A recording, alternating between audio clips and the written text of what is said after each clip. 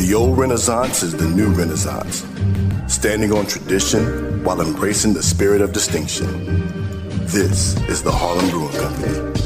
Uniquely crafted beer brewed to deliver a taste, a sound, and a feeling that can only be described in one way, Harlem style. So come and take a trip on the A Train with our Harlem Sugar Hill Golden Ale and our Harlem Renaissance Wit Beer, the neighborhood original. Sponsored by Harlem Beer Distributing North Carolina. For more information, log on to their website at harlembeernc.com.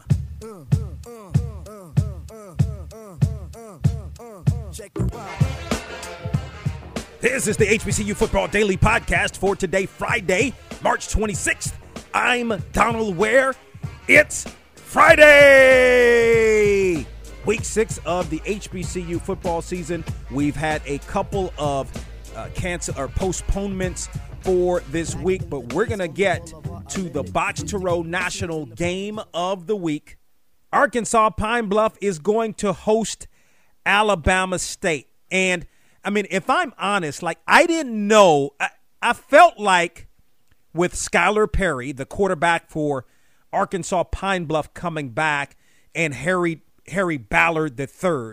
Harry Ballard III was one of my top 5 players to watch coming into this spring season. I thought, at least from an offensive perspective, that Arkansas Pine Bluff certainly had a chance. Not sure, wasn't really sure what to really know about the Golden Lions from a defensive perspective, because at the end of the day, if you kind of look at what happened in 2019, it wasn't necessarily great from a defensive perspective for Arkansas Pine Bluff. But the Golden Lions not only have lived up to the expectations from an offensive perspective, I think those expectations have been exceeded. And the 2-0 start, now if I'd said, because look, I look at it like this. Last year to me, and you know, I had Doc Gamble on the podcast, the HBCU Football Daily Podcast, when we previewed Arkansas Pine Bluff either earlier this month, actually I think it was last month. You know, I asked him, I said, did he think that last year was more of a disappointing season? He said it wasn't disappointing per se, but to me, because I thought when I looked at Arkansas Pine Bluff from the 2018 season, and a lot of people didn't say this, but I'm like, this is a team that's going to be reckoned with to challenge for that Western Division crown in 2019. And so while the record was 6-5 overall, it was a losing record in the SWAC.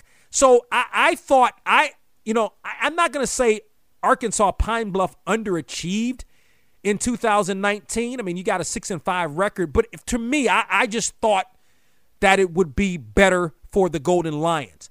The Golden Lions have surprised me a little bit, pleasantly surprised me a little bit in this 2020 season. Big win over Southern, because remember, Southern was coming off that victory over Alabama State. So you have those dynamics with respect to both of these football teams. Both of these football teams have played Southern. Arkansas Pine Bluff beat Southern. Alabama State lost to Southern. That was the opening game of the season. So when I look at Arkansas Pine Bluff and what the Golden Lions have been able to achieve so far this year, I mean, I think, Skylar Perry, it's no question about it. You look at the young man, he's getting it done. He's completing close to 60% of his passes. He's thrown for 569 yards in 2 games, has 6 touchdowns to only 1 interception. 6 touchdowns to only 1 interception. And he's doing it. I mean, the running game is decent. Like, it's decent. It's, it's averaging, a little close to 141 yards rushing per game. So it's not a bad rushing attack. So offensively, I think that Arkansas Pine Bluff has a solid offensive line.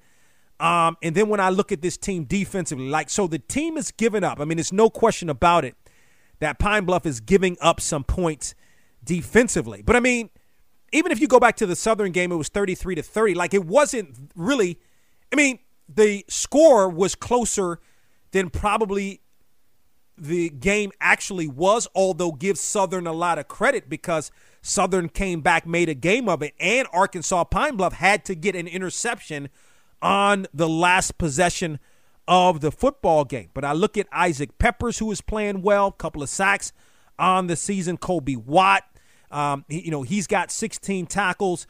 You look at Jalen Thigpen is a guy who's just a tackling machine, especially solo tackles. Like, he's all over the place. So, and not only that, but Arkansas Pine Bluff has also been opportunistic on the season. You talk about interceptions, right? I mean, Arkansas Pine Bluff on the season has 4 interceptions in 2 football games. That's pretty good.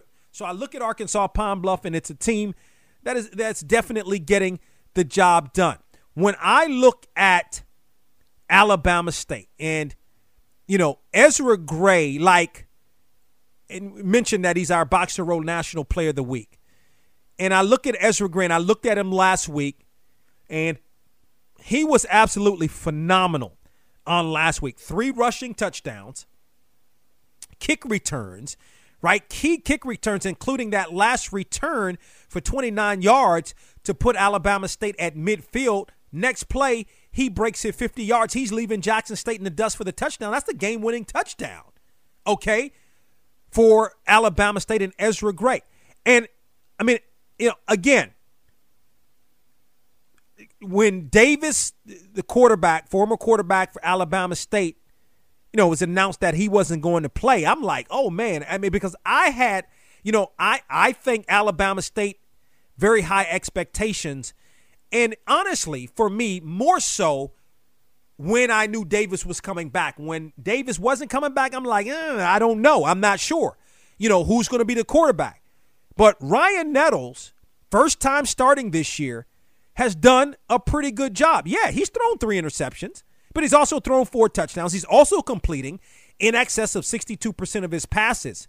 And guess what? He's got a big-time win on the season against Jackson State. So I think he's doing a pretty good job, all things considered. But you got Ezra Gray in the background, in the backfield, that's getting it done.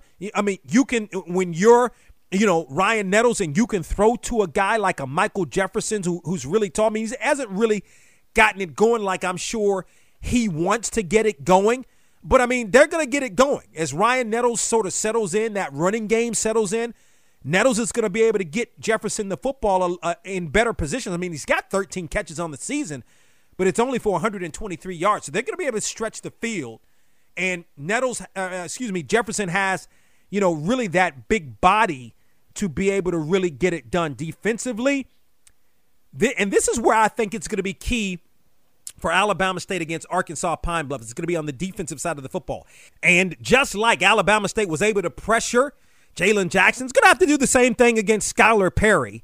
Skylar Perry's a veteran quarterback. I mean, he shared time in 2019, but the time he shared, he did a really, really good job. So he's a veteran quarterback. It's a good Arkansas Pine Bluff offensive line, but so was Jackson State.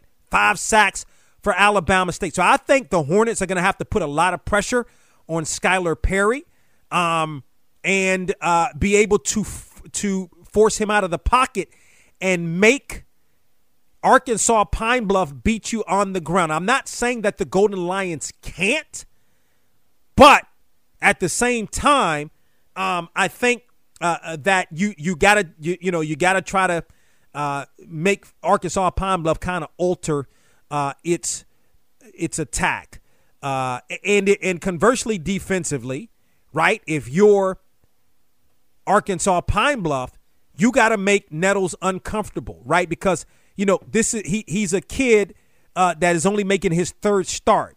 So you've got to be able to put some pressure on him as well, just like Alabama State did against Jalen Jackson. Got to put some pressure on Skylar Perry and make him uncomfortable. You would think that this would be a high-scoring football game, considering Alabama State has scored 35 points in a win, 21 points in a 3-point loss. Alabama, Prairie View A&M in 2 wins, 33 points, 48 on Grambling last week. Grambling's defense it's